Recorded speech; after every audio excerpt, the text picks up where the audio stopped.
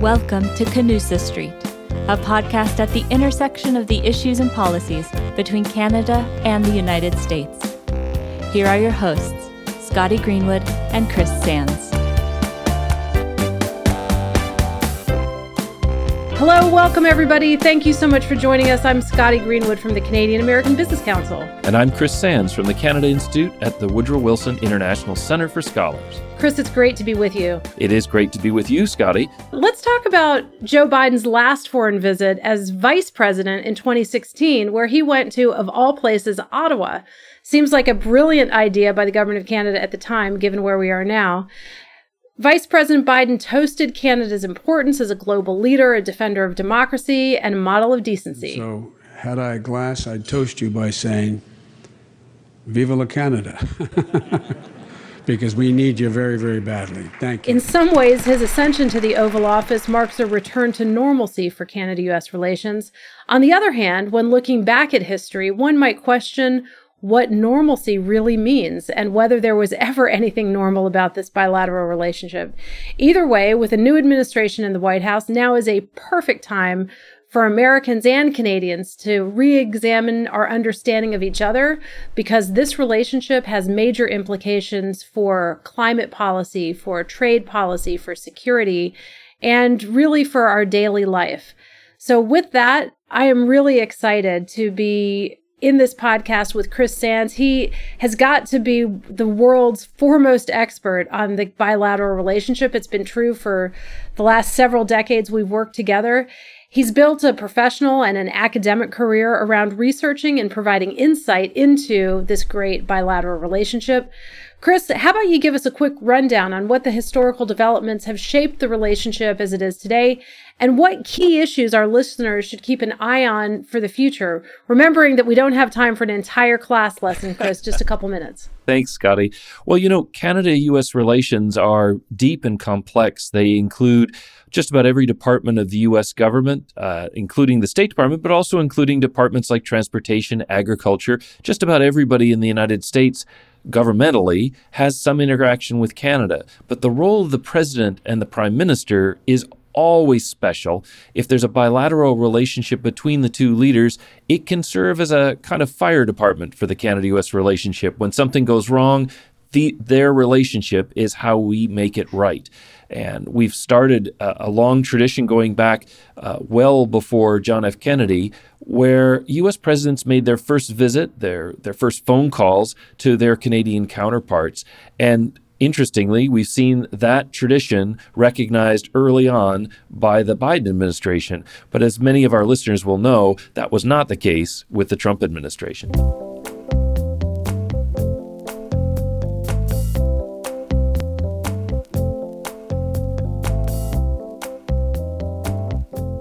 Thanks so much, Chris.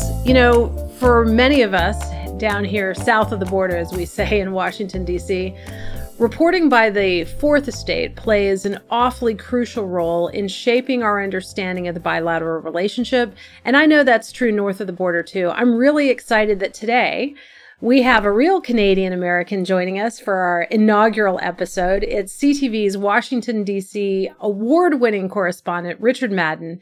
He has spent the last couple of decades covering politics, both on Capitol Hill and in Parliament Hill and in campaigns around the country. So, Richard, thank you so much for joining us. Oh, my pleasure, Scotty. Great to see both of you and Chris. And this is a great idea, this podcast. I'm so glad. So I've got a couple of questions for you, and I know Chris does too. So let's just get right into it. You've got West Wing credentials. You can go back and forth in the White House. I'd like to just start off and ask you, this may seem a little obvious, but how has life changed in the White House briefing room between the last administration and this one? That's a good question. I haven't had too many opportunities to speak with Jen Psaki. Let me just back up a little bit. Well, first and foremost, this is the era of COVID. So the White House limits the amount of journalists that can be in there at any time. So for someone in my position, I'm on a rotation. So I get to get access into the White House once every couple of weeks. My first rotation was day 3 of the new administration, where I did get to ask Jen Psaki a few questions on pipelines and energy projects.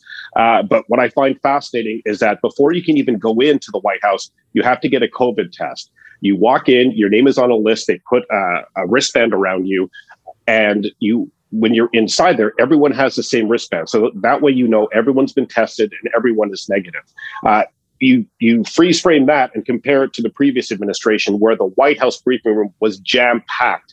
I think we can all remember what it was like seeing Sean Spicer or Sarah Sanders in that room, and people were standing by the walls. The place was absolutely packed. This time, the seats are spaced out. There are limitations of how many people can be inside. As for dealing with this White House compared to the previous one, you do get a sense that the people who are running the White House now have an understanding of how government works. You sometimes didn't get that sense in the previous administration. They were unaware of departments or how extensive the branches of government were. So that's where it is right now. But this is a new administration. Once they get their footing, I think we're going to start, getting that tension between the media and the administration, as has been the case for generations.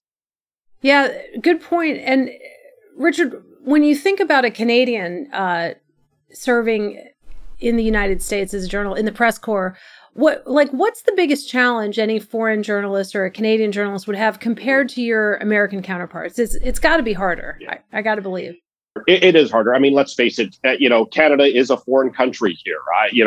When I was in Ottawa, a minister's office will return your call or email within moments. But here, it's a lot tougher because we're just not a priority. However, I will say this. Under the last administration, it was a remarkable once-in-a-generation opportunity to be a Canadian, because the big issue was NAFTA, as you remember, modernizing the free trade agreement. So suddenly, dealing with the Canadians, that was a priority under the Trump administration to get their message across, whether it's the White House or the USTR. This time I had significant good access at the beginning, because I knew that President Biden was going to be having his first bilat with Prime Minister Justin Trudeau. So the White House was very eager to exchange information with me ahead of that summit. So it's been positive so far. But, bottom line, though, Scotty, to answer your question, it's tougher being a foreign journalist. But I'm fortunate enough to have access to go to the White House, to meet contacts and meet people and put a face to the names instead of just an anonymous journalist from a different country. All right. So let me just ask you one more question, then I'll turn it over to Professor Sands for the really hard questions and for the quiz after this, because we always got to have a quiz after this. But this will also help us, Richard, inform our future podcast for Canusa Street. So if you had to say it today, what do you think the single biggest issue is as between the United States and Canada? I think energy, pipelines. I think this is going to be a real tough slog, and it will raise more irritants between the Canada-U.S. relationship. We saw on day one, Joe Biden scrapped the Keystone Pipeline. I'm keeping my eye on Line 5, the Enbridge pipeline that cuts through Wisconsin and through Michigan into Ontario. And there's other pipeline and energy projects as well, including the permits the former administration signed to carry goods and oil from Alberta up to the territories and into Alaska. Jen Psaki, I posed that question to Jen Psaki a few weeks ago, and she said that everything's under review. So if you're a Canadian official, you're probably fairly nervous what the future holds for that. And I think that's the immediate issue that's on the table between these two countries. Well, it's funny you should say that, because just today, one of the things I'm doing after recording this podcast is working on my testimony before the Canada's Special Parliamentary Committee on Canada-U.S. Relations. And what have they asked me to talk about? Line 5.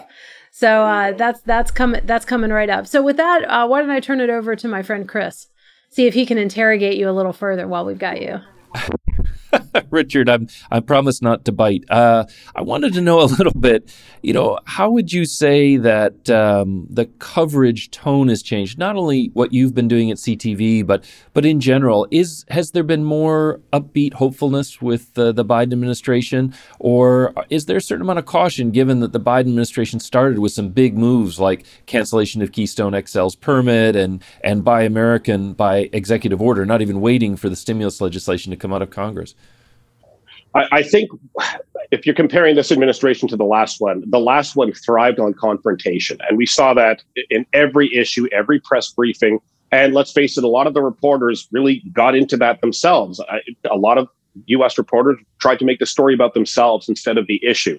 A lot of the focus was on the chaos of the White House, palace intrigue, personality clashes. Jared's not getting along with this person. You're not really seeing that right now with this administration, albeit it's new.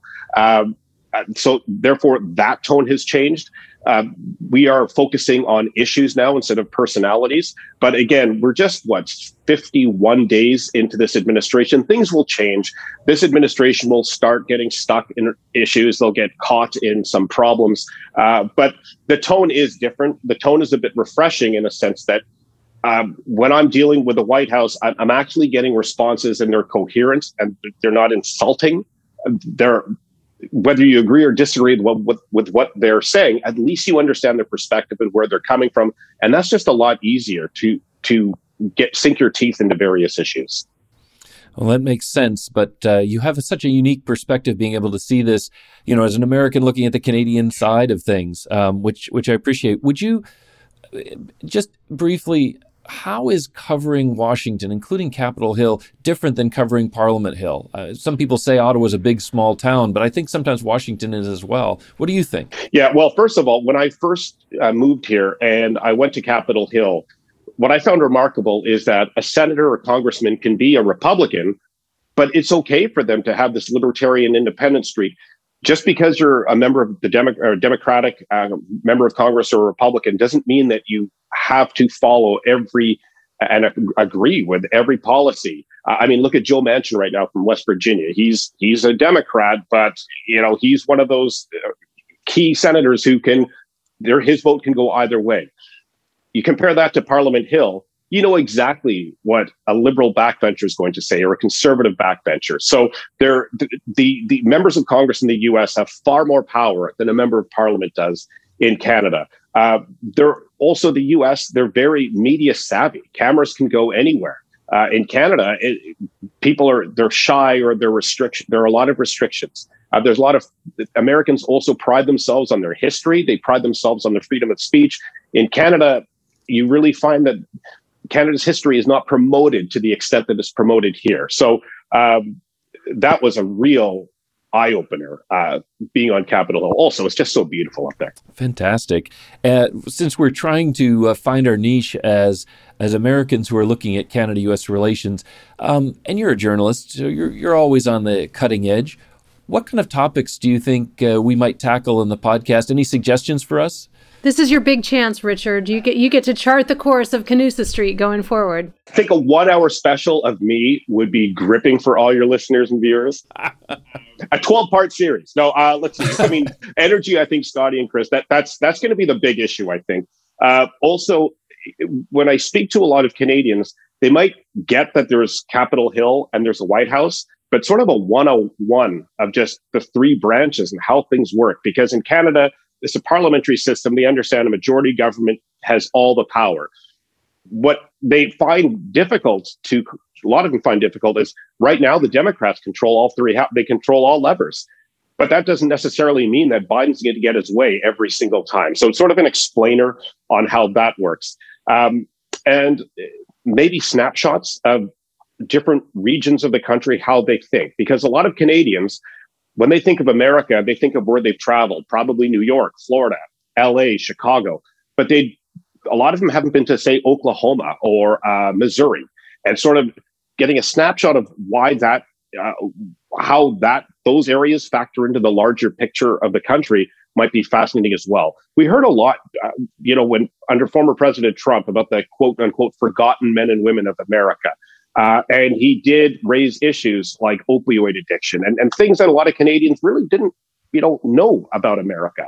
So issues like that might be interesting as well. Just what are people talking about in rural America and how does that apply to this Canada-U.S. relationship? Listen, Richard, I want to say thank you so much on behalf of Chris Sands and me. We're really excited that you joined us for our trial run here, our very first episode. And we look forward to having you back once we get all the kinks worked out. Absolutely. Guys, this is a great idea. I thanks, first of all, for thinking of me and inviting me here. But Chris, Scotty, what you're doing it's a great idea. And I think a lot of people will want to tune in because a lot of Canadians look down south of the border here with confusion, fascination, and at times complete horror. Thanks for being our crash test dummy on this one. We appreciate it, but we hope to fill that niche if we can. Thanks very much, Richard. This podcast is brought to you by the Canadian American Business Council and the Wilson Center. If you like this episode, help others find our show and give us a rating on Apple Podcasts or Spotify. Have a suggestion? Reach out to us at canada@wilsoncenter.org.